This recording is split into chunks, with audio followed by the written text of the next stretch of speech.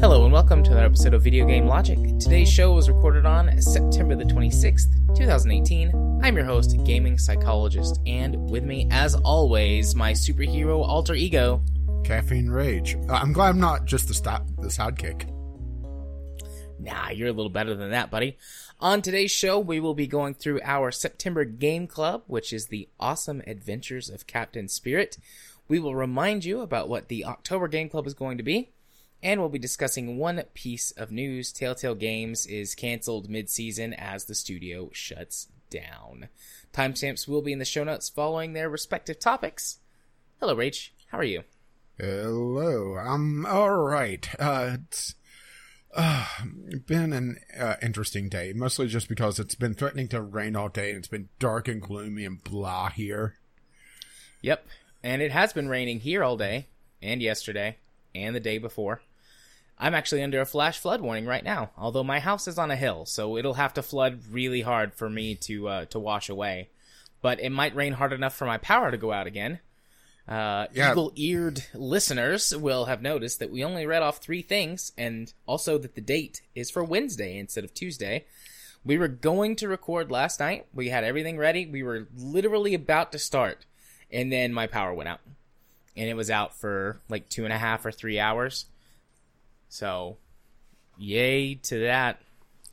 Are eagles done for their sense of hearing? No, they're not. But I just said that to be, silly. Oh. But, I can only assume that there was a traffic accident or a tree that fell over on a power line or something. It was raining very hard, but there was nothing except rain. Like, there's not really any wind. This is just rain that's been sitting on us for, at this point, 3 days now. We've had something like 9 or 10 inches of rain dumped on us in the last 48 hours. I was driving home today and looking out the window, and I was thinking to myself, there used to be land there, but now there's a lake. Well, it's so bad there's standing water on the interstate between Dayton and Chattanooga. So you're definitely going to have to invest in an amphibious car before too long. I will, yeah. Basically, if it rains all night tonight like it's supposed to, which there's a little bit of a break right now, but it's supposed to start raining again in the next hour, I'm not going to go to work tomorrow.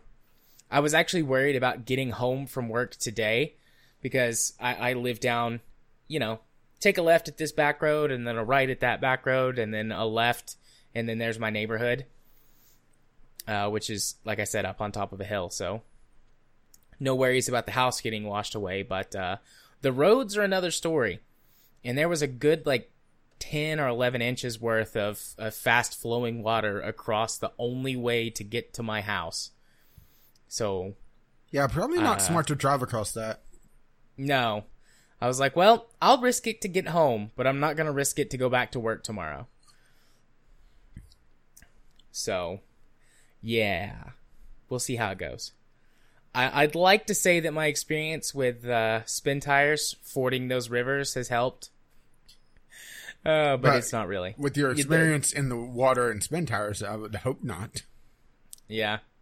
It's just it was shallow enough that I didn't have to worry about it. But a few more inches, and that's enough to lift the car away. Yeah. So. Yeah, what's interesting is, this has been posted on the internet several times, but Arizona actually has a thing where if you drive around barriers in flash or in flooded roads and have to get rescued, you pay for the rescue cost. Actually, that's a good idea. I like that. Play stupid games, win stupid prizes. And a big fucking bill. Indeed. But yeah, there's lots of roads that are closed here. I was driving home this afternoon, and I was looking, and there must have been at least 24 road closure signs I could see from the highway. So, there's school was let out early today, and there's school canceled tomorrow, just because the chances for floods are so high. And there have been some areas that are flooding around here. The lower areas or places that have like lakes and things. Dayton has a lake, but we're very far away from it. Well, So now it has two. Yeah. And some water rapids and, a couple of rivers. A couple of extra rivers. The Tennessee River flows past here. Like I'm just a quick drive or a short walk, or I guess a medium-sized walk away from the Tennessee River. So along Mosey for me. Yeah, along Mosey. There's a runoff creek that runs behind my house, and normally it's empty, and then when it rains really hard, there'll be water flowing down it. But there's so much water in it that I can like look down out the back window, and I can see the water at the edge of my backyard. Yeah, that's not a good sign. Nope, it's not. Yeah, it used to be where I lived. The creek was in like I want to say like a 10-foot channel, just it's dug out over the years. Whenever I would be able to look outside my bedroom window and see the creek, that's a bad time.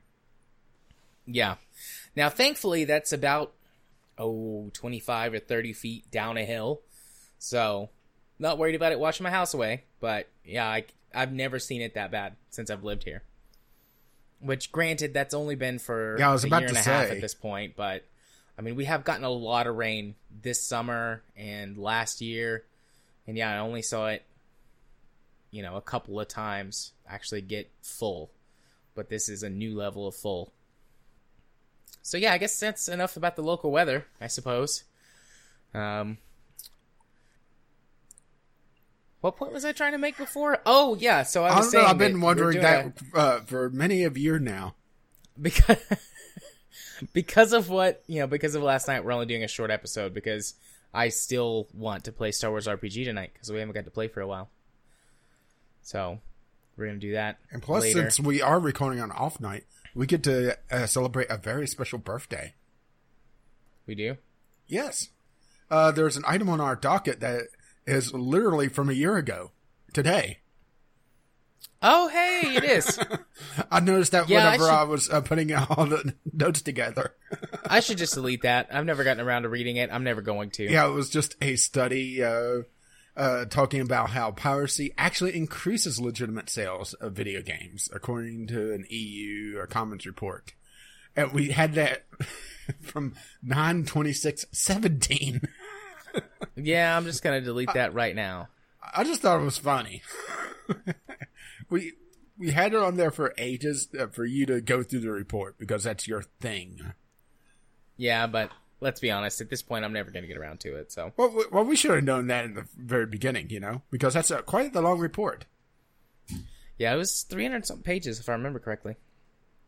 But I guess the one other thing I should mention is that this is the first podcast post Kyle's wedding.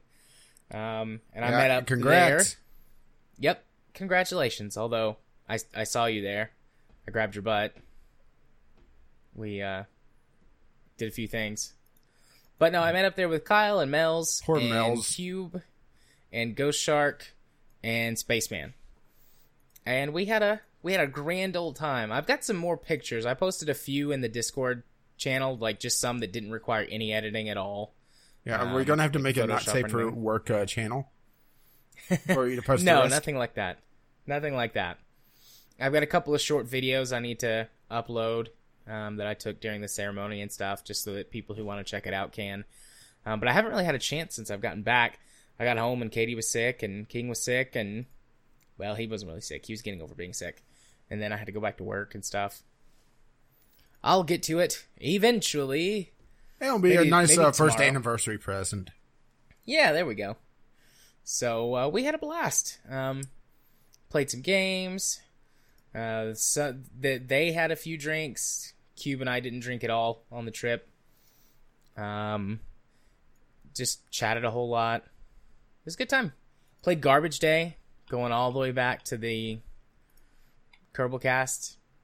And then I enjoyed it so much I bought Garbage Day. It came today. Katie and I also today's Garbage Day. See, for me it was Laundry Day. But Garbage Day is Mondays. Garbage Day here is Tuesdays. Well, actually, I just have a dumpster out at the end of the apartment complex that I could just dump anything in anytime. But they pick it up on Mondays, usually. Yeah, Tuesday's usually trash pickup for me. But anyways, yeah, we had a good time. I drove 10 hours each way. Stayed at a nice hotel.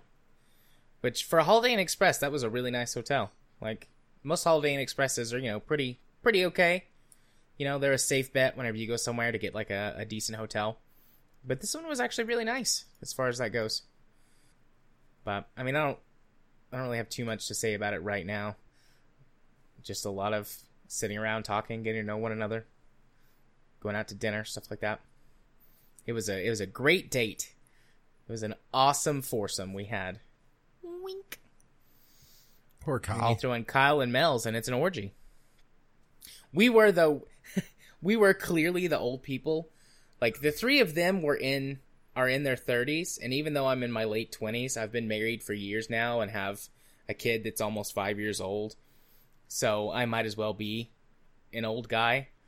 And we went to the party Kyle had Thursday night. It wasn't really a bachelor party because there were lots of people there. The wedding party and us and other friends. And they were all like college age kids. Or they looked like kids. So you were tempted to tell them get off your lawn? Yeah. It segregated immediately to them and us. But once people started drinking and board games started being played, we mingled and had a good time. But it was just odd. Guess I'm getting old. Also, Kyle brought out his snake and played with his snake. And you said it wasn't a bachelor party. It was a very small snake, actually. I didn't realize his snake was that small. Wink. And also, we freaked out Kyle's mom. Because we were those people from the internet. And she was weirded out by us being there. And I think maybe a little afraid. But it was all right. She lived. We as didn't far as murder. we know. We didn't murder anyone that night. But yeah, we had a good time. So we've talked about putting together or scheduling a meetup that can include some more people. Make it either more centralized or at like one of our places and just like rotate every so often whenever we do it. And, making sure to include like you and our California folks, Jim and Phil, if they can swing it. But, I mean, this is all, like, very, like, preliminary. It would be great if we did this conversation. There is nothing planned at this point. But there might be. So just everyone keep that in mind. But, yeah, I think that's all I have to say about that. Thank you, Forrest. So, would you like to go talk about the awesome adventures of Captain Spirit? Yes, it's our game club time, which is when we get together and play a game because we have very different tastes and we rarely play the same game at the same time unless we actually mean to on purpose. Like the game club, for example. Indeed. And this is a odd game club, mostly because it's, a 2 hour and some change game. It is the prologue to the second season of Life is Strange, which we did about a year ago now, huh? Or a little bit over, I should say. Yeah, we did the first season of Life is Strange. That is, the second season is not out yet. Oh, well, I think the first soon? episode is out today or tomorrow. Is it? Let's go check. But we actually didn't. But today is like the mother of all coincidences because we originally set this up and the second season didn't have a release date. Yep, it's out today. First episode. Yeah, the second season didn't have a release date. It was just, it was going to be sometime this year. And then the news story broke late last week that we're going to be talking about. So, it's just like this perfect storm, right? Yeah. So we're going to be talking about episodic games. Which also goes with Life is Strange, the whole storm thing. Mm-hmm. Ah! Yeah, I'm very much looking forward to Life is Strange 2, but I refuse to play these games actually episodically. When they're all out, I'm going to buy them and play them. Yeah, which we'll be talking about that, I think, in a bit as well. While we're talking about Telltale, but right now we have Don't Nod to talk about. Indeed. So yeah, like you said, the Awesome Adventures of Captain Spirit is kind of like an anthology type thing. You know, it's a one-off, even though it's connected to the overall story of Life is Strange 1 and 2. There's Easter eggs in there that connect to both games. But I like stuff like this. I don't think I would have enjoyed it as much if it was a direct sequel to the first season, because there was the choice there of what your final decision. And this, it allows them to go off and do other things and not be tied down by the decisions of the past. Yeah, and I'm pretty sure I said whenever we were doing the first Life is Strange that this would make a great world or a great universe for an anthology type series. Yeah, I think when we were doing it, the rumors were going around about the second season, and we both agreed that we would prefer a shared world, but not a continuous story. Yeah. Plus, it also allows jumping in points a lot easier, because you could easily play this, and the only direct connections is it mentions the teacher out of Blackwell Academy and Blackwell Academy itself. And that's the only ones I saw. Yeah. I think those are the only ones that I think I caught too. Aside from, isn't it set in Oregon, which is where which is where Life is Strange 1 took place. Mm-hmm. But yes, I think that was it. I'm not sure what ties into the second game yet, other than the ending. I think so far it's just the ending, but the first episode just literally came out, so that could change. Yeah, that's true. So, the actual story of this is much, much shorter and compact than the other Life is Strange game. There's lots of sort of side things to do in it, but the whole story takes place on a Saturday. Your character, his name is Chris, and he's like an 8 or a 9-year-old boy. 9, I believe. He's a 9-year-old boy who's enjoying a Saturday in the wintertime. And he goes on adventures. Captain Spirit is actually like his superhero alter ego, where he makes believe and plays pretend, like most children do. And I don't want to quite get into all of the story stuff yet. I want to be sort of a little I would actually classify this as a slice of life game where it's just what's going on. There's no real overarching plot. There are, hints of things going on in the background, and some more overt than others, and it's setting up the story for the next season. Yeah. So, just generally, before we talk about the stories and the specifics, because that's going to send us off on a completely different tangent, which I've kind of given you a little taste of when we were talking before. What were some things that you liked or disliked about it? And how does it stack up to Life is Strange Season 1 in some aspects? Like, for example, the first thing that pops into my mind is, again, the soundtrack. Like, it's obviously much smaller because of the size of the game, but it was still wonderful. I loved it. Yeah, I would say the only thing I really disliked about it was a couple of the puzzles. Because they didn't have enough time to really set up proper clues. Some of them were obtuse that in order to, get the full experience, I just looked up online at a guide to, especially the pin for the cell phone, for one of the awesome things to do that he wants to do in a Saturday. I mean, looking back on it, it's kind of obvious, but it's a cipher that didn't really seem like it would fit in with everything else. Yeah. Agreed. I mean, that was my big thing that I really disliked about it, was just a couple of the puzzles were a little too obtuse, but that's just, the pacing of the story. There's just not enough time. Yeah. The only thing that I really didn't like about it was that I accidentally triggered the end before I'd had a chance to do everything. and for reasons which I'll get into in a minute, I didn't want to go back and replay it.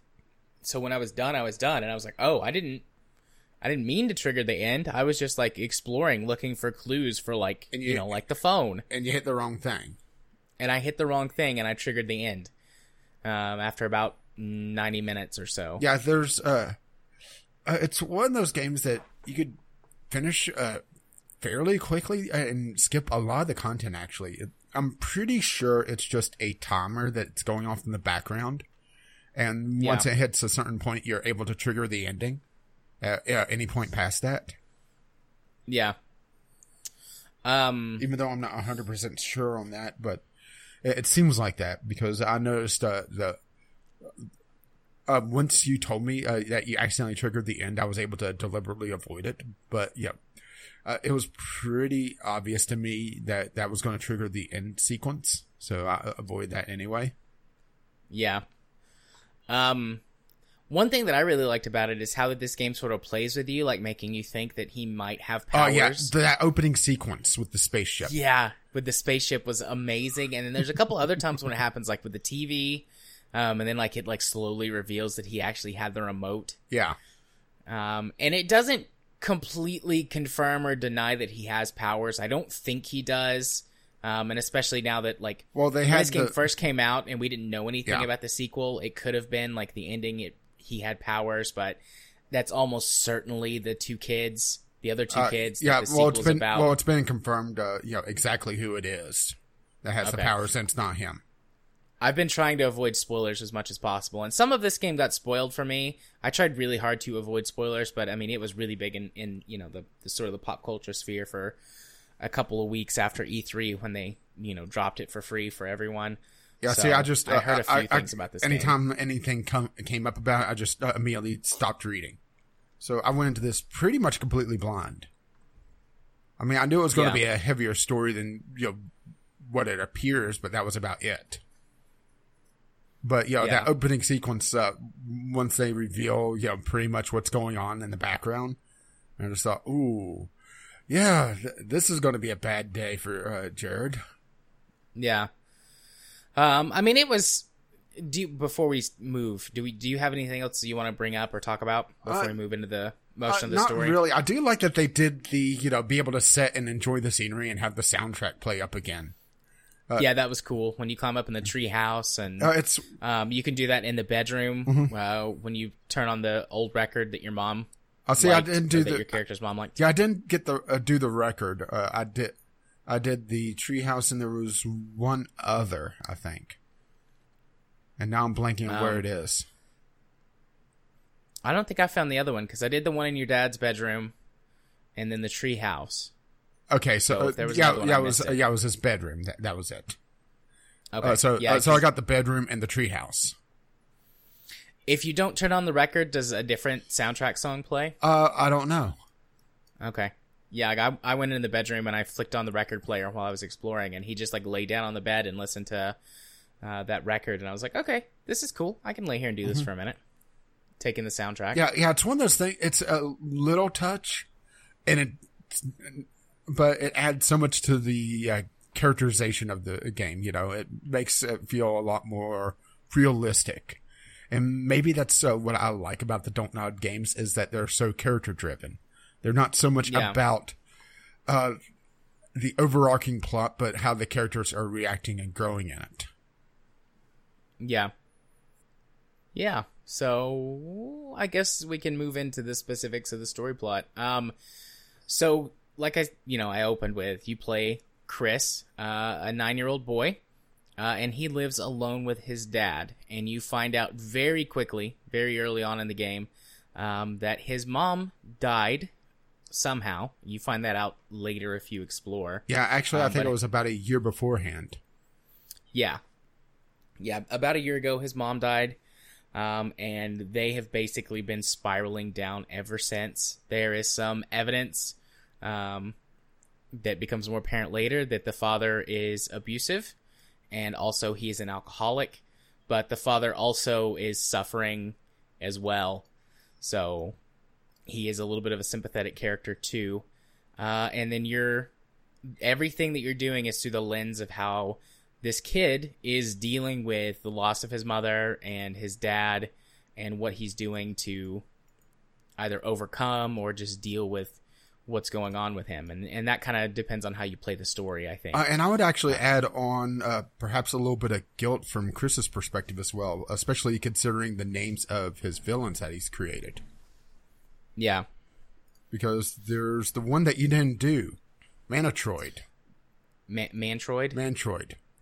Which is a combination of the two streets that his mother died on. Yeah, is that the one where you get in the truck, air quotes, spaceship? Yeah, the truck and it blasts off. I think that's probably the real strength of this game is that they were able to really portray the imaginative powers of a little boy really well on this. Just through little things like changing the sound effect whenever the truck door opened. Yeah. Because the first time you get into the truck, it's the typical car door opening. But when it gets out on the alien world, it's a sound of a spaceship door opening. And it just kind of drew me in. I thought it was done really well. Yeah. And then the same thing with Snowmancer and the Water Eater. Like the Water Eater, which is... Snowmancer is a snowman, and the Water Eater is the water heater. And whenever you confront them, like it, especially for the Water Eater, it's like you go into this dark room and it turns into like this like demon thing, and you like use your powers to tame the demon, and then you flick the water heater on, and it goes from like this weird, demon dark realm to just like, a laundry type room with a water heater in it. Yeah, because he doesn't like the dark. Turns on and yeah. Which was, again, really well done, but in reverse in that. And then with Snowmancer, you get a little bit of both, with it doing it both ways. Because Snowmancer, you have to, like, fix him before you fight him. Yeah, because he's in a sorry state. Yeah. His, like, nose or eye or something has fallen off. And I like, too, that your costume changes based on what you pick at the start. Yeah. Because I picked heavy armor, so I got, like, the beer can boxes and put those on. Yeah, I went with the light armor, so it was actually his father's old sports equipment. Yeah. But, so things like that are cute. There's a lot I also went with the helmet instead of the mask. So, I used the mask. Oh, so we had completely different... We did. We both had complete. That's awesome. It was an awesome adventure. It was. But we didn't plan that. No, we didn't. There's lots of clues you discover as you go through too to find out things about Chris and his dad and their life before, and their life now. And this is where it really started to get to me. Like, well. It all got to me, but when I started going and seeing this stuff about his life, like, this game is very well written. They did their homework, and have an excellent writing team to put all this together. So, I both have or had an abusive father when I was a kid, and an alcoholic father, and then also what I do, the work that I do, and the stuff that I've worked with, the kids that I've worked with. Like, I have seen this situation a bunch of times before. So, like, the farther it got, the more I was feeling conflicted. Like, on the one hand, it was very well written. It felt very authentic. But there were several times where I just, like, had to stop. And, like, I could feel my anxiety rising in me because it was reminding me of things that have happened to me or that I have seen in real life. Yeah, sorry. I didn't know about that. I mean, it's okay. And like I said, I went into the game pretty much blind, so I didn't know the situations. I kind of knew about it, but I didn't realize how much it was going to affect me. But, I mean, it's fine. Like, and it also shows just how well it was done. Yeah. I mean, games that can do that, games that can pull something out of you, or any art form, really, that can pull something out of you, just shows how powerful it is and how powerfully it can affect someone. And for a lot of people, it's cathartic. Like, for me... I mean, I've been in therapy before, to deal with the issues with my own father, and I have good days and I have bad days, and just sort of having this experience. It's not like I don't feel traumatized. I don't feel like I had to relive it, but just like I was surprised at how much it affected me versus other things that have in the past set me off about it, triggered me to have anxiety or depression. And I was very prepared, like, I've got my own set of coping skills and things that I do whenever those feelings arise. And, I went through and did some of those while I was playing.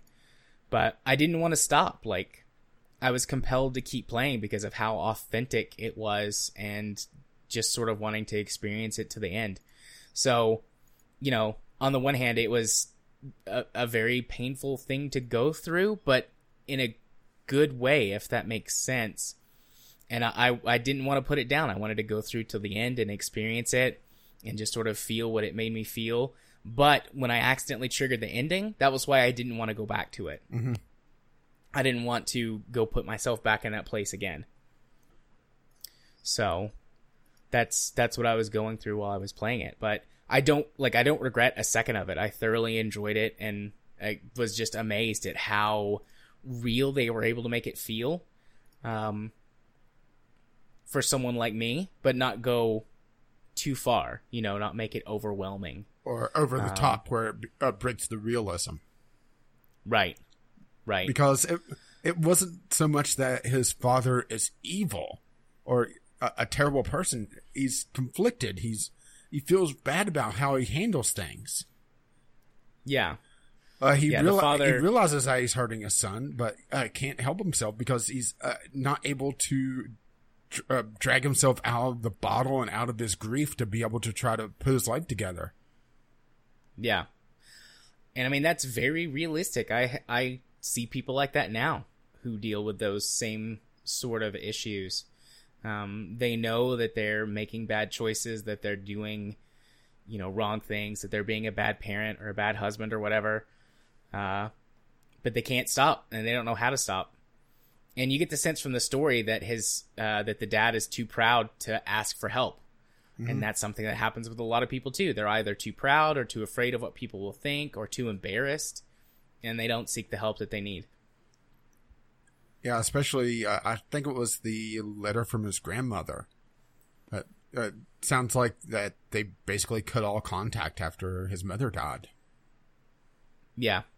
That, and it's very obvious that Chris, even after everything that he's gone through with his father, still loves his father, because when he finds the letter from Child Protective Services, he's worried about his father getting in trouble over him instead of a chance to get away. And Chris tries to take care of his father. There's an opportunity to make a microwave meal for him to make sure that he doesn't just have beer for breakfast again. And there's plenty of things you can do around the house, like cleaning up and starting laundry and taking the trash out and things like that. Now, taking the trash out is one of the ways to achieve one of the awesome things for the day, which is target practice. And you set up all of the beer cans and throw snowballs at them. And you have to take out the trash to do that. But, like, you don't have to wash the dishes or put away, like, the leftovers or clean out the fridge or start the laundry. Like, you don't have to do any of those things, but you can. And if you do, then, like, the neighbor notices at the end and is like, oh, you've been doing work around the house today. That's nice. And actually, shovel snow. And there's a little upset that you've had to do so much and are not playing. Yeah, not got to be a kid. Or at least that's what she was with me, because I think I did everything around the house. I think I did too, or at least enough to trigger that. Because I did all the things that I said I did, and then I shoveled snow outside. I took out the recycling, also known as the case of beer cans. Yeah, and Chris also is very aware that something is wrong, because he talks about why he drink the bottle of whiskey when it just makes him angry. Yep. I mean, Chris is very aware. Yeah. There's also the things that you can find, like Chris is getting into trouble at school and his grades have been bad. If you open his secret stash. Yeah, he hid his recent report card. Yeah. he makes the comment, something along the lines of like, "This is the worst it's been, but they're getting better." And he got into a fight with the school at school because one of the kids said something about his dad. Mm-hmm. There might be some other stuff that I missed in there too. Then his dad, you can find like the letter from his new girlfriend that Chris doesn't know anything about. And that letter like is also like a behavior from an abusive partner. Because he's cut contact with her as well? Well, no, there's just some stuff in there about how he's mean and makes her feel bad. I must have just read over it. I don't remember exactly what she said, and it also could be like because like I noticed things like that. Yeah. But basically, she's saying that he's, you know, he doesn't say nice things to her, that he's mean to her, that she's worried about him and his alcoholism, and wishes that he'd just apologize and seek help and contact her again. So, you know, he's you know, spiraling out of control, like we said, and he's taking it out on other people too. So there's a lot of hidden stuff in this game for you to pick out. Yeah, we're not even really scratching the surface. And he's also very upset about his past because he was a star basketball player and he missed out on being drafted into the NBA, and he is very bitter about it, especially when he drinks. There's actually a little bit of randomization in it, depending on what happens. Did you get the person calling from the church? Yeah, I did. Okay. There's that, and there's a few other things, but you know, he's very spiteful about that. But he, you know, just listening to him berate the TV, you know, about the players playing and talking about how he could have dribbled circles around him back in his day. Until I think he actually got an injury at some point. I don't remember. I don't remember why he stopped. But yeah, that's something too that's very real. Like, people have achievements from their past that, you know, life happened and they weren't able to pursue their dreams or whatever, and people get very bitter about that sort of stuff. Like, that's another thing that goes into the characterization and development of this character that brings a lot of depth to them. But yeah, there are more hidden things that you can find. There's all of the toys that you can play with. Yeah, which you have to get all the checklist done. Yeah. And those are both cute and sometimes sad. You can choose whether or not to do like one thing. Otherwise, it's just you're watching him play and sort of get his imagination out. And it's all connected to the death of his mother. Yeah, like the shark stinger. Yeah, that's like a Hot Wheels car, and there's like an innocent pedestrian that's about to get run over by the car, and then you choose whether or not to save them. Which I saved the pedestrian. Same here. But I imagine that you know, it's probably not a good thing to not save that. Yeah, probably not.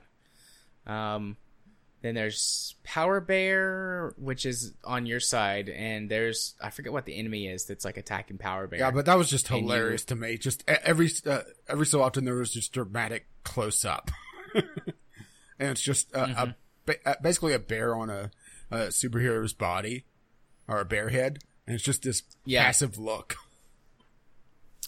But yeah, you can choose whether or not to save Power Bear from the enemy that's attacking him.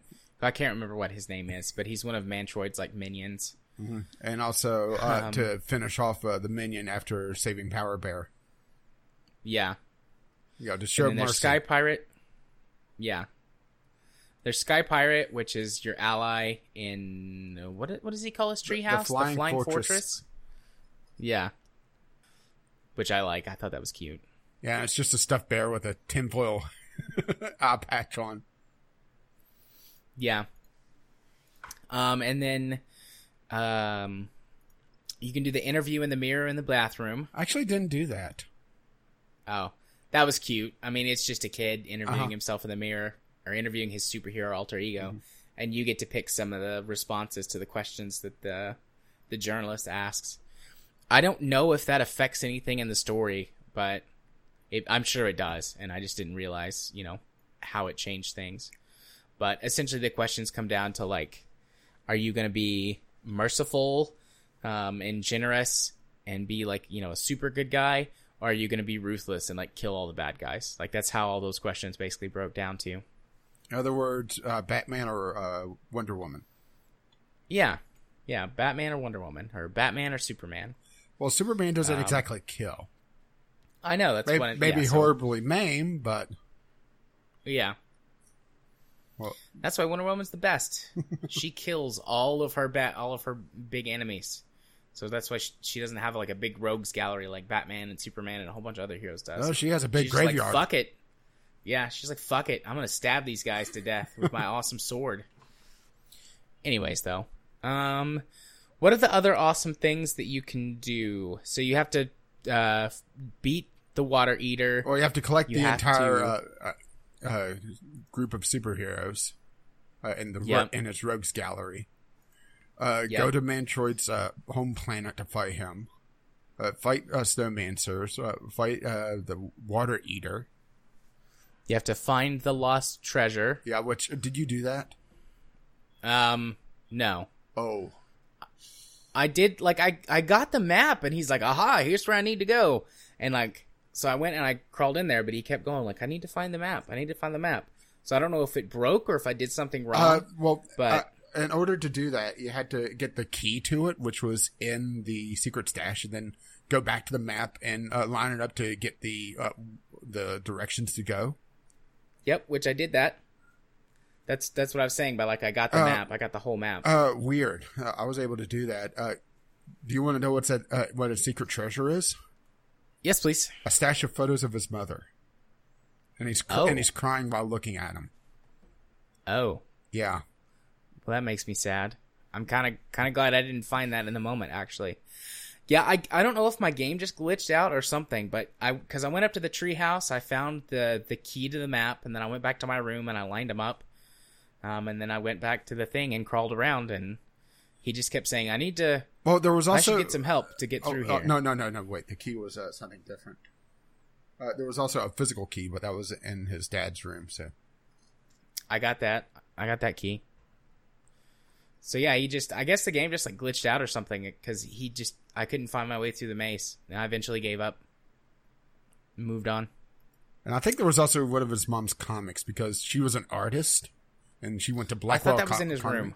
There was actually a few different comics. Oh, okay. I know there was one in the treehouse. But they're actually very cute. You know, they're little slice of life comics. Yeah. But let's see. All those things. Then there was target practice, which I mentioned earlier, throwing snowballs to the beer cans. I did that. Yeah, I'm trying to find it on the wiki. Was that everything? I got everything except for the treasure and going to the planet. Because I accidentally triggered the end. The mini game. The Mustard Man mini game. The phone. Essentially Flappy Birds. Yeah, I didn't get into the phone, so those were the three that I missed. The treasure, getting into the phone. Yeah, which getting into the phone, and, it was obtuse because it's a simple substitution cipher. Each letter is assigned its numeric place in the alphabet. A is 1, B is 2, that sort of thing. But that's not hinted at all. And what the actual password isn't hinted at, which is Hot Dog, which is a character that he likes. And there's a couple comic books around, but there's nothing to really link the two. Yeah. But that's just, I think, really a symptom of the game being so damn short. Yeah. So, I mean, that's the gist of the story. You go through and discover as much of it as you can, and put the pieces together as much as you can. The superhero costume. I found the list actually. It was superhero costume, which includes painting it.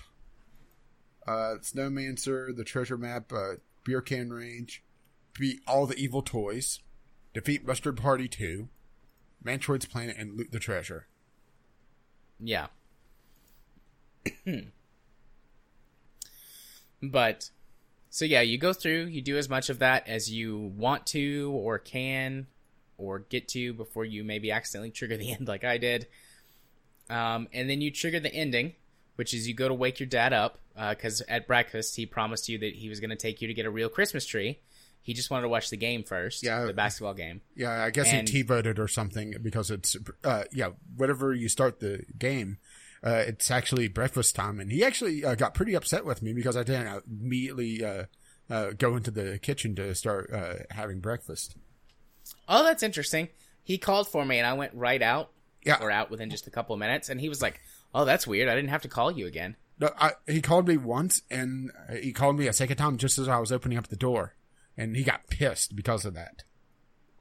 Talking about how it wasn't a hotel and I would come when he called. So, it was pretty clear that, he has anger issues. Okay. Interesting. My, first interaction with him did not involve that, because I came out after he called the first time.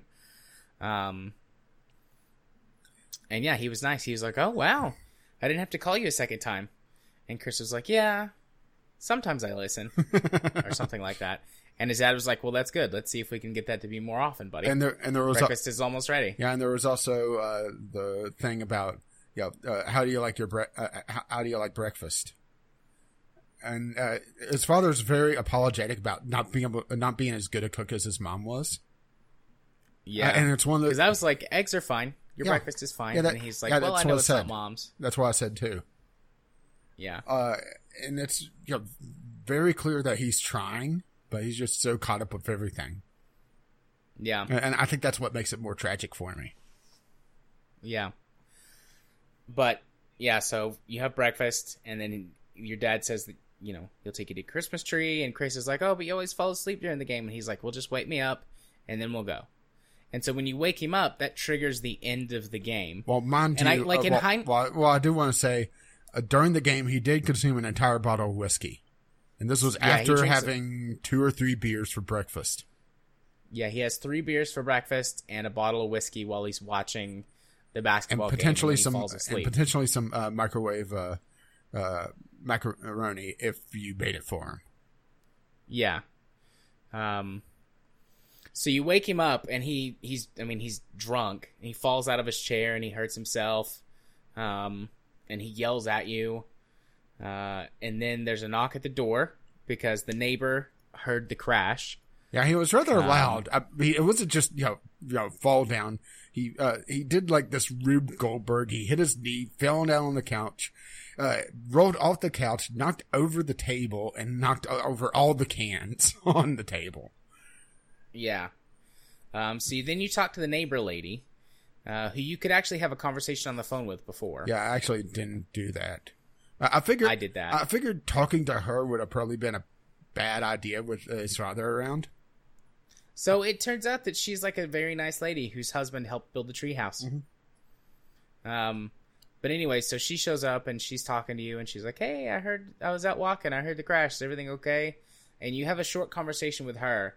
And my conversation ended with her leaving and going to contact Child Protective Services. Yeah, see, she didn't go immediately to contact Child Protective Services for me, but she was very clearly upset at my state and the state of the house.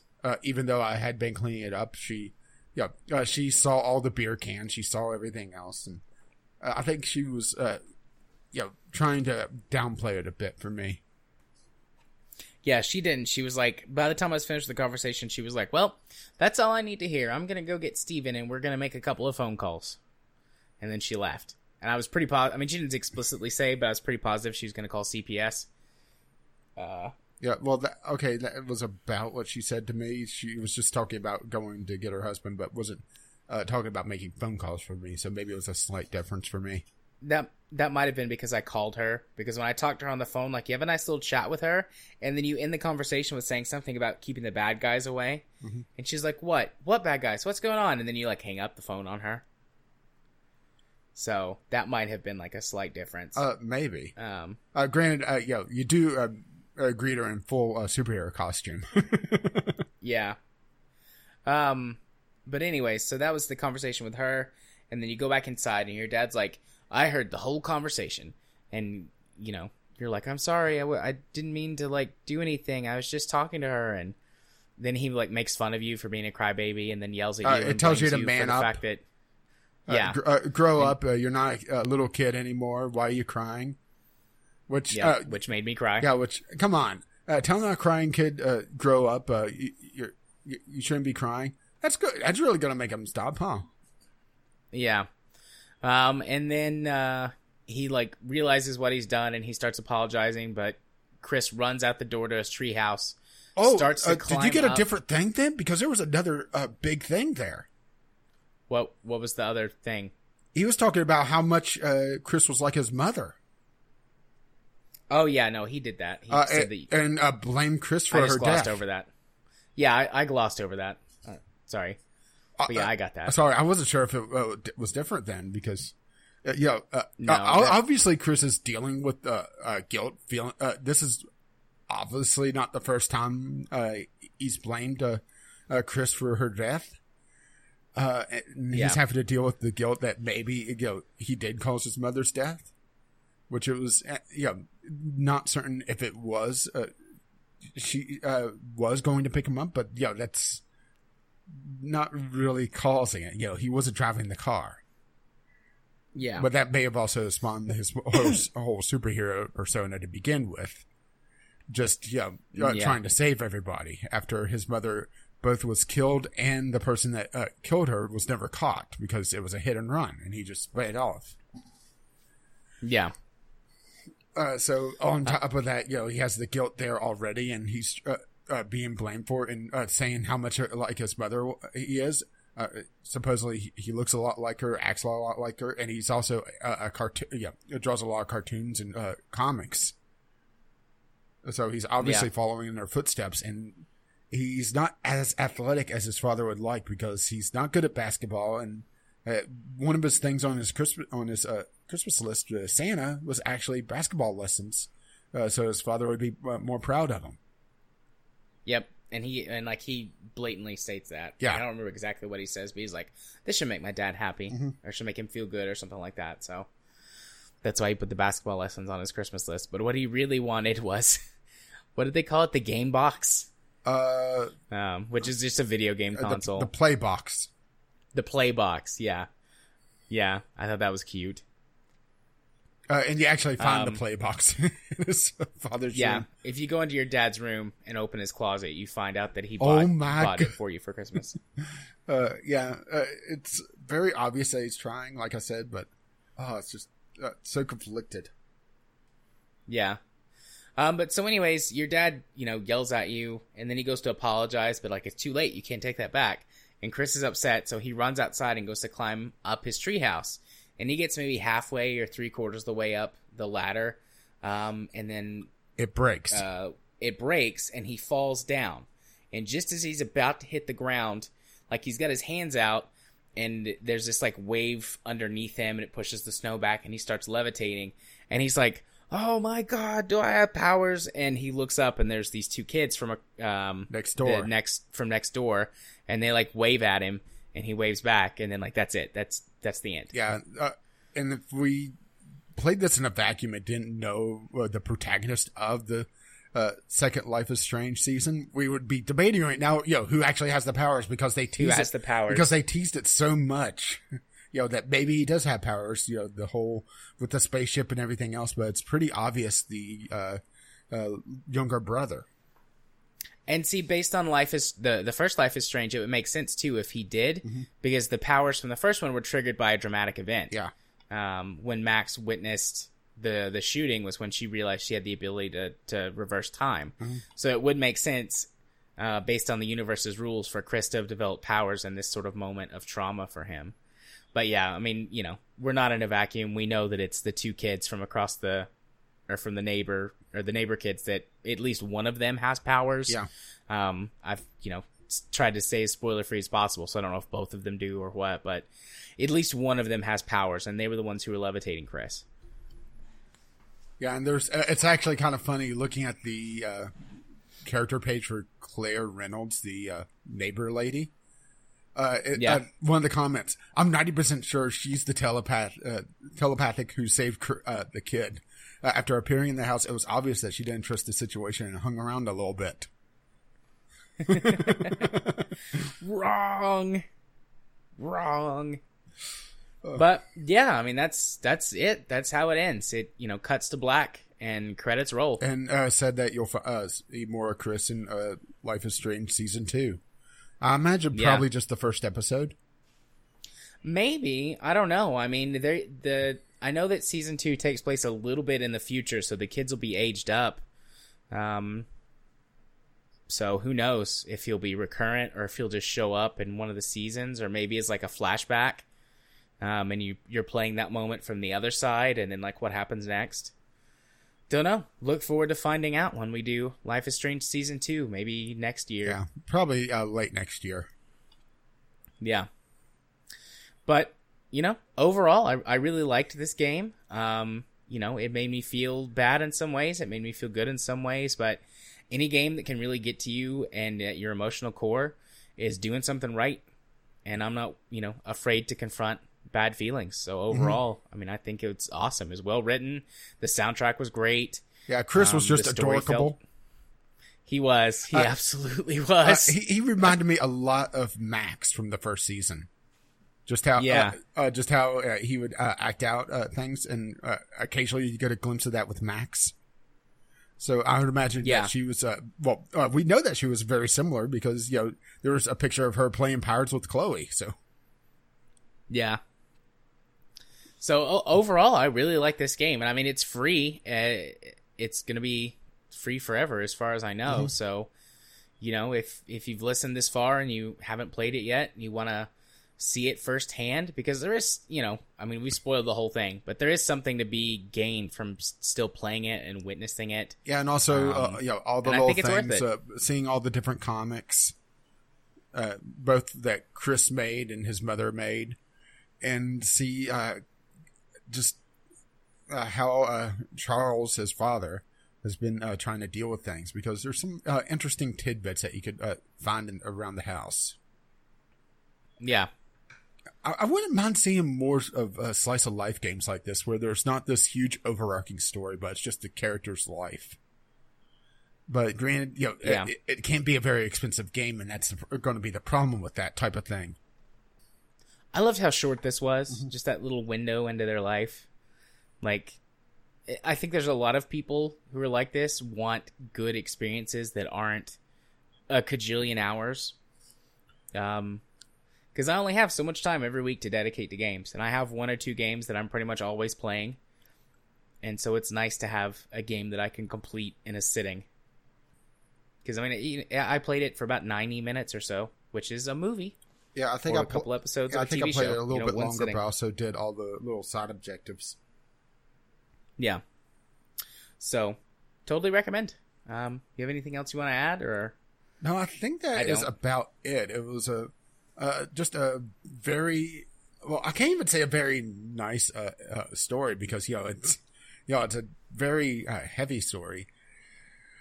With tons of heaviness, I should say. It's bookended by it. There's a very serious part at the very beginning and a very serious part at the very end, and everything else is just kind of fluff. Yeah, but because it doesn't overstay its welcome, the fluff is nice. Mm-hmm. As opposed to just being like, God, why is all this stuff here? Let's focus on what's more important. But even though it's fluff, it is important to the characterization of everyone and adding depth to the. Yeah, I'm not sure if this game would have been able to support a full season worth of story, short of doing a lot of time jumps. Just a random day every so often, but. I think it would lose its luster. I think it would lose the gimmick very quickly. Yeah. Alrighty. But it was a nice change of pace for the genre, I think I should say. I agree. And an excellent Game Club palate cleanser after Fallout. Yeah. Short, sweet, and deep, but not. Yeah, and going into the death that's coming up. Yeah. Speaking of which, that's an excellent transition to remind you what our Game Club game is for October. Yeah, we're doing another very, very scary game this time. It's the Dwarf Fortress. Yes, Slaves of Armok 2 Dwarf Fortress. Looking forward to it. I've heard a lot of stuff about this game over the years, especially from you. Yeah, this is one of those games that everybody kind of, talks about in hushed tones, Dwarf Fortress, the super tough, very deep management roguelite fantasy sim, depending on really how you're approaching it. And this is one that, I can talk about right now, really. Because... Yeah, but I can't. I've spent many of hour with older versions of Dwarf Fortress. And I'm got my world built up, and I'm ready to go for the next one. Yeah, I've got... Well, do you want me to walk you through it? I was going to set it up yesterday. Huh? Do you want me to help walk you through how to set up, at least? If I have problems, I won't be afraid to ask. But I mean, I've got a guide and I've got everything ready to set it up. I just I'll give you one major thing that will help. All right. Well, actually, two major things. One, do not set up in an evil biome. That's bad. Okay. I won't say why, but I will say do not do it, especially for your first few fortresses. Second, when you're finding a site and using the in-game search for it, search for no aquifers. Trust me. Okay. I'm not sure if you want me to tell you why, but... No, I'm good. Don't tell me why. Okay. Don't spoil it. But I'll spoil take it next your advice. Yeah. So yeah, that's what we're doing next. And do we want to announce the one for November just so people can start preparing? If they want sure. Because we didn't get any participation on this, which I have to admit is a little disheartening, especially for a free game that's 2 hours. Ghosty Goo, you even got an extra day, man. Send something in post. Send it in next week. I know that you had some school stuff going on, so you weren't sure you were going to get to actually do a letter and send it in. But do one anyway, send it in next week. So our November game club is going to be another kind of palate cleanser because have we done this genre before? No, I don't think so. We're doing I guess technically it'd be a real-time strategy. Divinity Dragon Commander. Yep. What's more badass than a dragon? A dragon with a jetpack. Yep, I'm looking forward to this too. I've had this game for a while now. Yeah, I picked it up for very cheap during the last Steam Winter Sale. And we're actually going to have to convene to figure out December.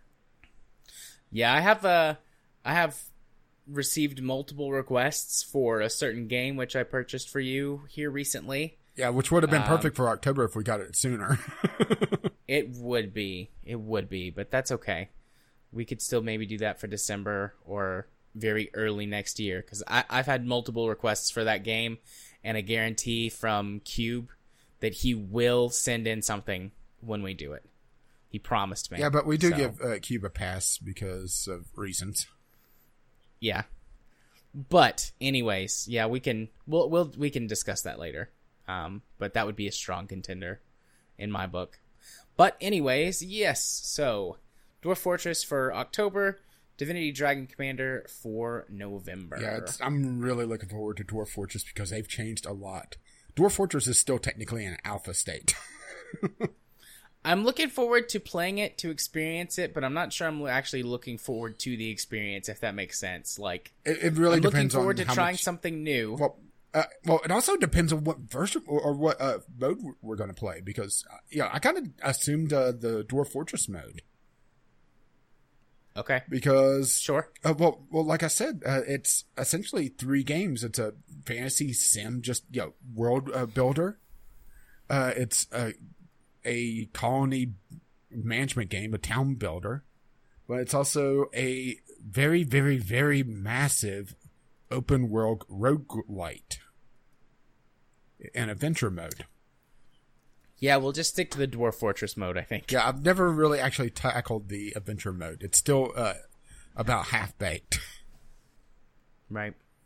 Okie dokie.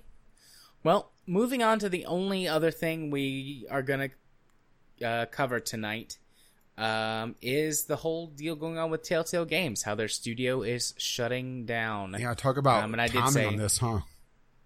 Yeah. I don't know if you want to call that good timing or bad timing. Yes, given this situation. But as we know, or if you remember, it was a few months ago when they were announcing that they were going to have to lay off something like 25% of their staff. Yeah, there were some forward. layoffs, and they were also talking about changing game engines, going from their in-house engine, which, let's face it, has never been particularly great, but it's definitely shown its age over the last couple years. Oh yeah. To running pure Unity, which would have added a lot more flexibility, but seems like it was too little, too late. Yeah. First of all, this sucks for a lot of reasons. Particularly for the sort of adventure game genre, for lack of a better term, because Telltale has always kind of had their own thing. I wouldn't really call it an adventure game, but a narrative-driven game, you know? Yeah, I mean, they were very much choose-your-own adventure games with a little bit of extra involvement, you know, compared to the old, just like paperback copies where you would turn to page whatever and do the thing. But that's how I always thought of them, like the modern version of the choose-your-own adventure books. And more things got added over time in terms of like mechanics and things like that, but not so much to save the studio through innovation. But yeah, I mean, this we'll be jumping around probably as we go have from topic to topic on all of these articles. Yeah, we have half a dozen different links for this because this has been quite the story. I mean, the first thing this sucks for is all of the employees that got let go without severance and without any warning whatsoever, and broke a lot of California labor laws in the process. Yep. So the employees are actually filing a class action lawsuit against Telltale. But to be perfectly honest, even if they get a settlement before Telltale liquidates, let's be honest, is going to be pretty soon, based on some of the stuff that they talked about in some of the other articles, how essentially what sunk them was losing the Lionsgate deal because they sunk in the remaining capital to try to get a deal with Lionsgate, and the fact that their sales have been fucking abysmal. Yeah.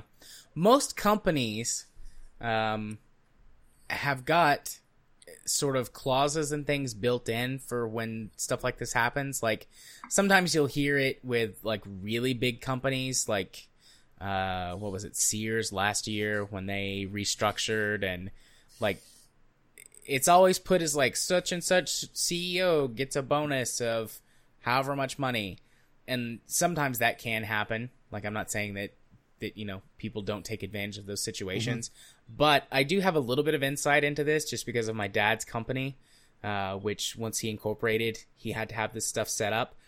But anyways, like, legally, you're required to have essentially like I don't know, like a rainy day fund or something, an escrow account or something, for lack of a better term. And if something happens to your company, it's an operating budget to take care of close-up expenses before you liquidate.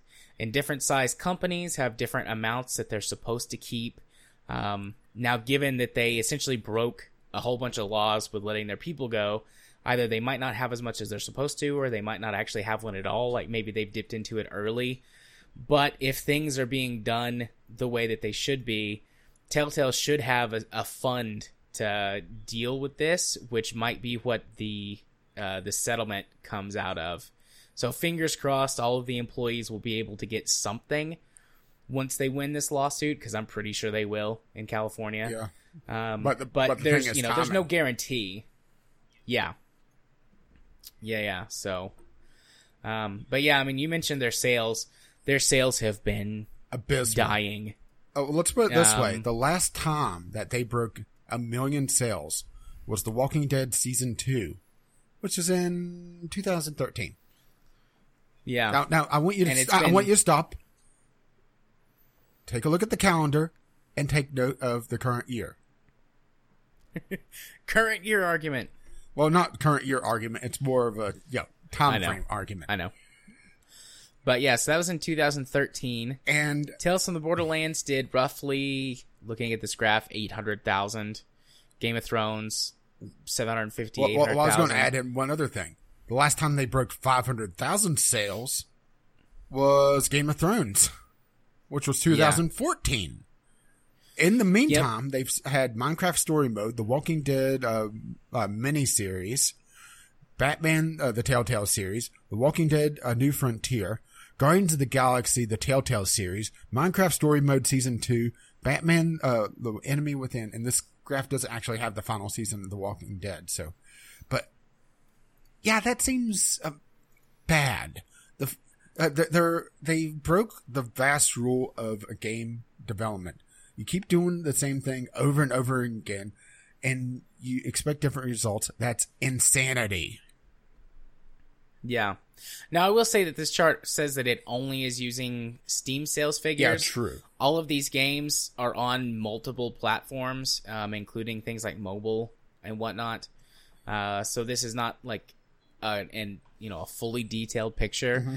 But even if they were getting the same amount of sales as they got on Steam on these other platforms, like with their most recent games, they're still struggling to break 500,000. I mean, take a look at their last 3 releases on this. Guardians of the Galaxy, Minecraft Story Mode Season 2, and Batman Enemy Within, the second season of that.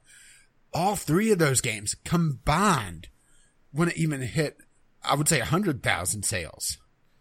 If that. Yeah, I'd say 100,000. Not 250,000 though. I mean, that's 3 major IPs, and they would have to sink a ton of money to get those licenses. Yep. They're spending millions of dollars and not even, making pennies back. And it's just reeks of just terrible, terrible, terrible, terrible management to me. They oversaturate the market. Look at this. They have how many games between, just in the last year? 3 that sold abysmally. They had 3 in the previous year that also did incredibly poorly. People were just tired of Telltale's formula. They never did anything to try to shake things up. Yeah. And it also started to get very clear that the formula, what it was, if there was some sort of major choice, it was either an illusion of choice or the game was going to do whatever it wanted anyway. And if there was a choice of characters dying, the only thing it would change is essentially a skin.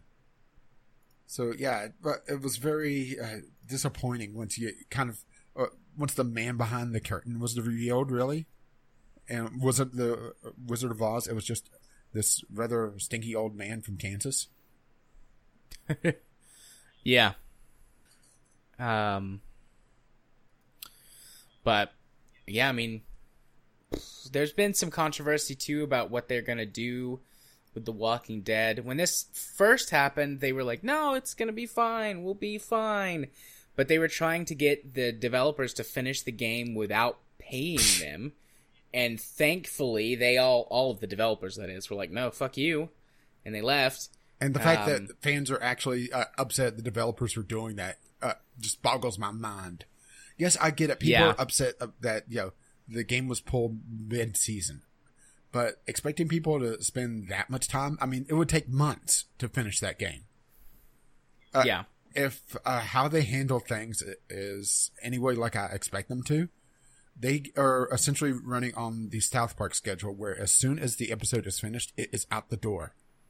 And they just released the second episode. It was already pretty much, done, and it was set up and ready to go. So they probably have the script all through. I doubt they have it all recorded, so they don't have the voice actors. Yep, they definitely don't have it animated. Yeah. And there might be some things like, or assets as well. Might have little activities or mini games or whatever that might not be coded or set up. I would imagine who knows how much is. I would imagine, reused assets would obviously be there, but anything new wouldn't be there, most likely, or be in a very rough state. So expecting them to just rush it out, you're not going to want that. They've waffled back and forth on this. First they said, oh yeah, it's definitely coming out. Then they said, oh no, it's not. Then they're saying, well, we're in talks with partners have contacted us to release the rest of the final season in some form. And I think that's the key words here, some form. So we're either, we're not looking at the continuation of this season, in my opinion. We're either looking at maybe a comic book, which kind of brings the series full circle because it started as a comic book and went to a TV series. The TV series got popular enough to spawn off a couple of video games, which now possibly because Telltale horribly mismanaged everything, came back around to become a comic book. Or we may just end up... the TV series has been in trouble, too, with falling ratings and things like that. Oversaturation, once again, huh? It might all come back down to the comic book or the graphic novel. Honestly, I would half expect this to go the way of Half-Life 3, and we just get a blog post of the synopsis. Yeah. Which is sad. I haven't played past season 2. I didn't even finish season 1. I tried to care about the game, but it just wasn't for me. It didn't click for me. And maybe that's also part of the reason why they failed is that, I mean, just look at this list. If you didn't like Batman, if you didn't like Minecraft, if you didn't like Game of Thrones, or Borderlands, there's nothing here. Yeah. Wolf Among Us, sorry. There was also that. But that was also a pretty big seller for him. I really think that they hit it big with the first Walking Dead season. And they overexpanded. And they just weren't... they expanded so much that they couldn't sustain it. Because just look at the sale comparison between The Walking Dead and The Wolf Among Us. The two games back to back. The Walking Dead, according to this, is 3.5 million, just over it. And The Wolf Among Us is just over 1 million. Wolf Among Us, million is a good amount of sales, especially for a very unknown series. I think that's a fair thing to say about the Tales series. It's a very unknown outside of certain circles. Yeah. So getting 1 million sales is very good. But the fact that they expanded from a fairly small team with The Walking Dead to over 300, 400 people. Yeah, they were somewhere around 400 when they had those layoffs, and we don't know if that's... Mind you, 400 people in San Francisco.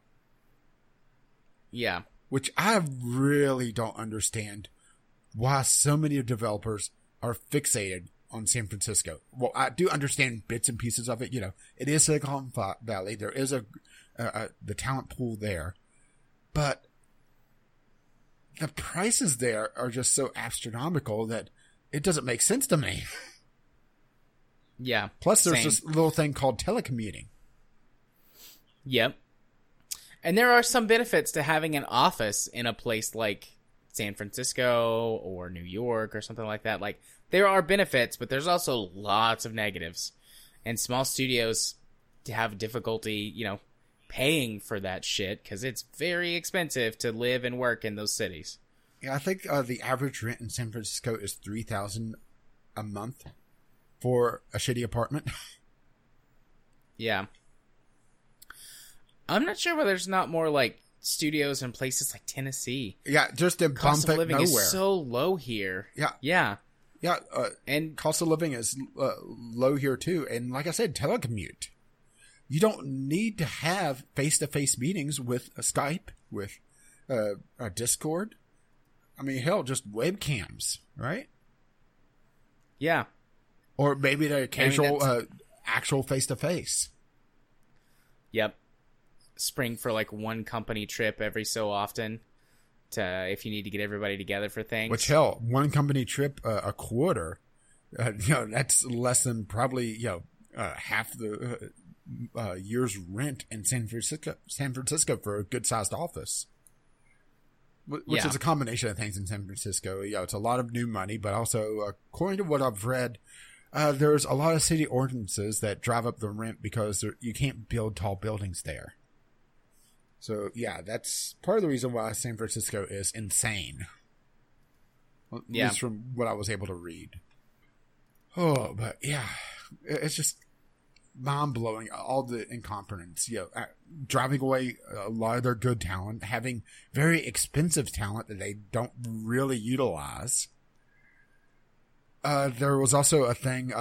Actually, I'm going to have to put in the show notes because I didn't add it, but I linked it to you. Did you watch the video game Storytime? No, I never got around to watching it. They also talked about when the original CEO left of Telltale, which now I'm blanking on his name. The board of directors felt like it was reflecting bad on the company. So in order to prevent a major head of the company to leave again, they constantly rotated people in and out of different projects. So there was never a real cohesion, but it also, added a lot of infighting and made the place very toxic, which also drove out talent. I mean, it's just, it's the Rube Goldberg machine of failure. Yeah. And from this point looking back, it's kind of obvious that, things were not going to end well for him, but this just came out of nowhere all of a sudden. There was no, hints that things were that bad because they were talking about their future. They were talking about being able to salvage the company, but it was all or nothing on Lionsgate for the Super Show, I think it was, contract, and it just didn't come through. Which makes me wonder, was that their severance budget? Maybe. Oh boy, that would be so many lawsuits. Oh, which it's a shame because even though the Telltale formula did get old, they could have innovated. They could have tried to do something different, and they got a lot of big stories. But that's also kind of the double-edged sword here, where they got a lot of notoriety for Batman, for having Guardians of the Galaxy, even though I think a lot of people didn't realize that they had Guardians of the Galaxy because they never advertised it. That they were tied down by the existing lore of those characters. They were tied down by the lawyers. They were tied down by the board of directors. They were tied down by the people that they were licensing from. So they were never able to really do anything risky, with the exception of Tales from the Borderlands, which I think they had more freedom on. So this is kind of coming back around to comparing Telltale with Dontnod, where Dontnod is doing their own thing with their own IP, and they have complete freedom over it, They don't have to worry about, let's give Batman a gun. Yeah. So, I'm sad to see him go. Yeah, I am too, but it's kind of obvious that things were not going well. Oh, I wish that they could have, saved it, Yeah, me too. Because they were working on production for The Wolf Among Us 2, which is canceled. They were working on Stranger Things, which honestly I've never watched Stranger Things, but that one's still going on. Yeah, I was about to say over that. Yeah, Netflix is gonna. Are they going to do it in house, or are they contacting someone? We don't know yet. At least not. What was hilarious was Devolver Digital piped up and said, "Hey, we can do it." Which I do want to kind of throw in the Devolver Digital article. They were talking about, which I realized comparing Devolver Digital and Telltale is like comparing apples to pears. Yes, they're kind of similar, but not quite. One is a publisher and one is a developer. But Devolver was talking about how every game doesn't have to sell 500,000 copies, that they could try very small projects to try to diversify, to try to find those little niches. And that's something that Telltale is never going to be able to do with these large licenses. So I think that was also another failure on Telltale. And they also abandoned, very popular series. They abandoned Sam & Max. They never really went back. They never went back to the Tales of Monkey Island. They completely cut off their true point-and-click stuff once The Walking Dead came out.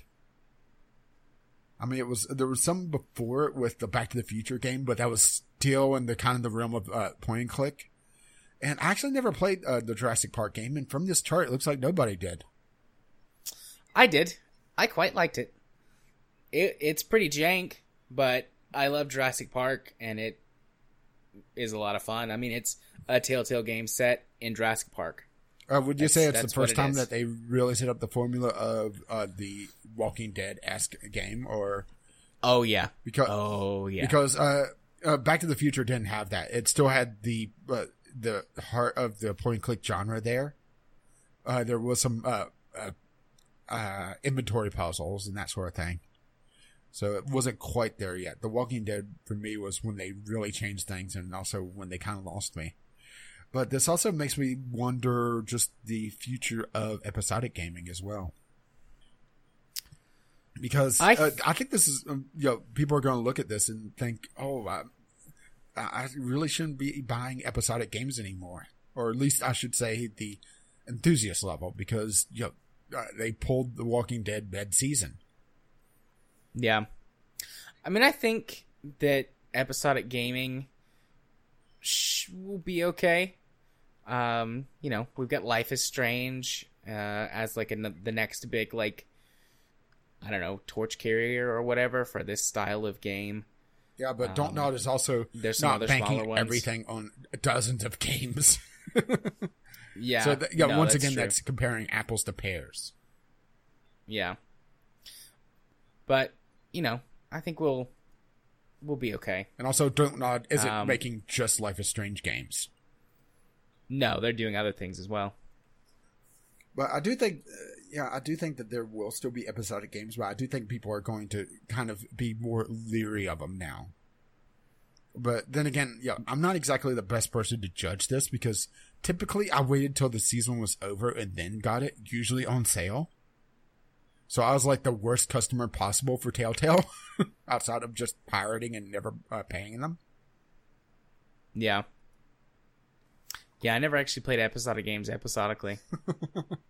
To me, it doesn't make a lot of sense because, especially for Telltale, that was something else that I think bit them in the end, was that they never really were able to stick to a schedule. Yeah. I would be okay with episodic gaming if they stuck to the schedule, but they never do, so I just always wait. Or if they did have a schedule, there would be... what was the Walking Dead? There was one that was like 2 months out. It was like 1 month, 1 month, 2 months, 2 months, or something like that. I know the last one wasn't supposed to drop till December.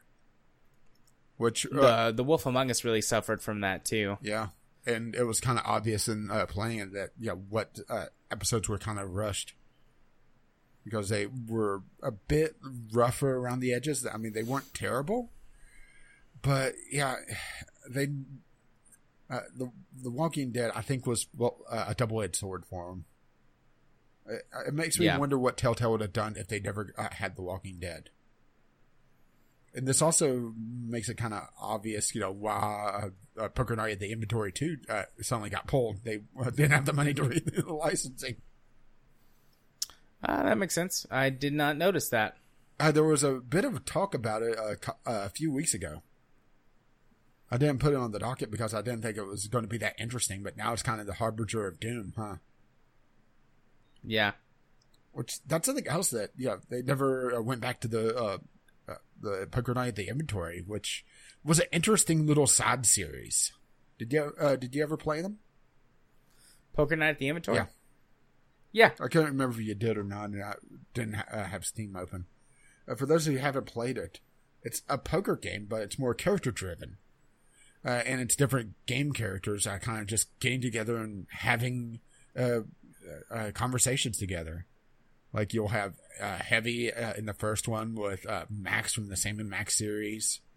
And they're just sitting there playing poker and talking. And it's actually quite enjoyable. It is. But they just pulled that without any warning whatsoever. It's just gone. And people were assuming that, it may have been contractual stuff, not be able to do a sale or anything or even warn about it being gone. But maybe not. Yeah. Maybe not. Well, we had a good talk about that. We did indeed. But to be fair, there was also a lot to talk about. And I have a feeling that, I don't think we're completely done with this subject. I imagine that this is going to pop up again in the future. Especially with that lawsuit going on. Yeah, I suspect it will. But that will be a topic for another day, or a topic to bring back another day. Yeah, so you're saying we'll remember this? We will remember this. But Telltale might not. Yeah, they're like Woody. They're too drunk. Or at least their a board of directors are. Indeed. And with that, time to move on to the portion of the podcast where I go first as we wrap up this shortened episode. Yeah, I this gotta is love the that. shortest episode we've ever specifically recorded. Yeah, I gotta love that a short episode for us is still an hour and a half, huh? Indeed. But if you want to find my things, you can do so by heading over to the YouTubes and searching for Gaming Psychologist. I've gotten a couple of new subscribers over there here recently, and I'm always happy to get a couple of new subscribers. Don't know if you're podcast listeners, but if you are, welcome. And if you're not, and you somehow find this, We're sorry. because you're subscribed to my YouTube channel, well, thanks. I appreciate it. And I hope you have a lovely day. If you want to follow me on Twitter, where you can see me tweet about all kinds of things. I was bitching about corporate culture this morning on there. You can do so by following me at JMA4707. And my brain just kind of died for a second because I don't do Twitch really anymore. But if you want to be my friend on Steam, you can send a friend request to jarthur4707 on Steam. I accept all friend requests and enjoy chatting with the lovely people on there. And I'm trying to be better about chatting in Discord too. So you can just follow the link to our Discord. It's like some random letters and numbers or something. But Yeah, it's on the website. Indeed. There's no like invite process or whatever. Just click the link, join the server, come chat with Don't us. be dicks. Unless you're a big dick, in which case, wink. Yeah, so don't be Toad. But you can be Bowsette all you like. I have to talk about that next week. What about you, buddy? Well, first of all, if you wish to let them know exactly what episode of the podcast you're coming from, the password for this week is Power Bear. Power Bear. Power Bear. It was my favorite cutscene, what can I say? Just a dramatic cut to just this impassive bear. Nice. Well, for my stuff, YouTube is still kind of coasting along. I need to get sit down and record some stuff because I'm out of stuff for RimWorld. I'm going to record that probably tomorrow afternoon. Been meaning to record the other thing I've been working on, and well, Spin Tires is still going on, still on the same map. Yeah, Indeed. yeah, we're gonna have to talk about that. Because yeah, Road Trip is getting a little old. And the Sunday Sampler is kind of in trouble because just key mailers being dicks. I'm still pending, by the way, after having my accreditation pulled 4 weeks ago now, just randomly. So there's been no review keys to really power the Sunday Sampler, and I did one Steam Roulette, I did a second one, and I just was not happy with it. I got Sniper Elite, and the pacing on that game on the first couple of missions just sucks. And I love how you're very quiet and just probably sitting there nodding, or preparing for Star Wars. Yep. Get out of my head. Because I am sitting here nodding. What can I say? I could only take so many jump cuts, which is probably why I don't like watching a lot of YouTubers, actually. So many jump cuts. But if you wish to watch a YouTuber like myself, you could do so Gaming with Caffeine Rage on the YouTubes. I do a stream occasionally on Twitch, caffeine_rage there. I need to actually stream a little bit more. I am working on a little project over there. To help diversify the channel. I've been playing Hollow Knight, and I hit a boss that I absolutely loathe. So I want to have a secondary game. And I'm pretty much all set on it. I just need to do a little bit more testing because I don't want things to break too quickly. What can I say? I mod things to the breaking point, then I dial it back a couple notches, and I'm good to go. I'm in the testing phase right now. Or you can just see me tweet over on, the Twitter, because that's where you tweet, right? Gaming with CR. I was actually bitching about Pandora being very, very clingy to me lately. It seems like every day there's some sort of message from Pandora. Hey, do you remember this channel? You used to really like this channel. Why aren't you listening to my channels anymore? It's a little sad, actually. They just miss you. Well, they don't have as good a quality as Amazon Music. Going to Amazon Music, then going back to Pandora, everything sounds so buddy. And I'm not an audiophile, mostly. I mean, granted, I have my psychotic fucking hatreds when it comes to audio production, but that's more audio production, not, having $2,000 audio cables to be able to get the best bits, The highest quality numbers and ones and zeros, But speaking of high quality ones and zeros, you can find those over on our Podbean account, podbean.com/VGL podcast. Or did I screw that up? You got that back. Yeah, I got it VGL back. podcast. Well, I was scrolling up and I went right past it. VGL podcast, podbean.com. That has our RSS feed, links to the Discord if you want us to join us in Discord. Well, you can catch us on iTunes, Google Play, Spotify, all those fun places. All the fun places are paid for by our Patreon, patreon.com/VGL podcast.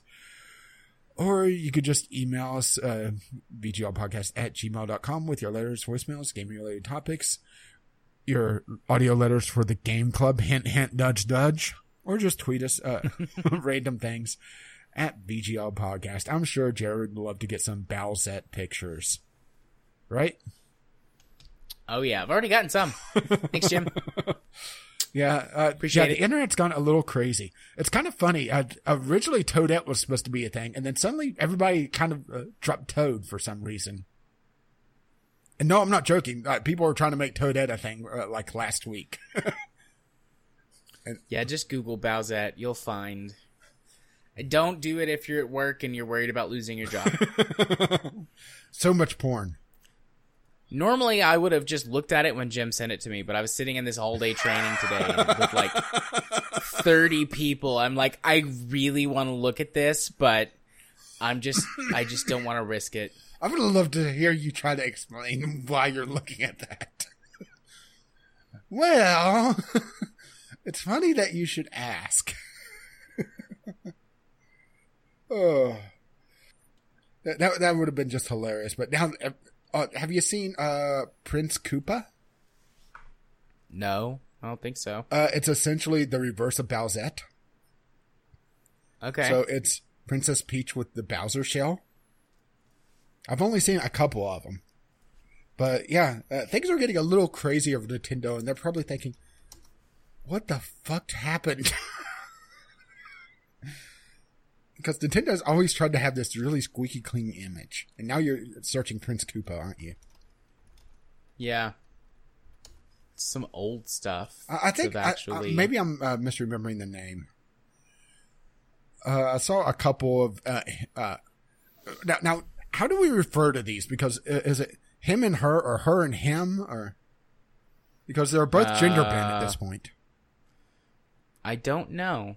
Yes. No. Maybe. That covers all of our bases. And also covering all our bases, our intro and outro music is On the Ground by Kevin McLeod. And you can find his work at Incompetech.com. And as always, as his lovely music starts to roll across my voice. Well, bye now. See ya.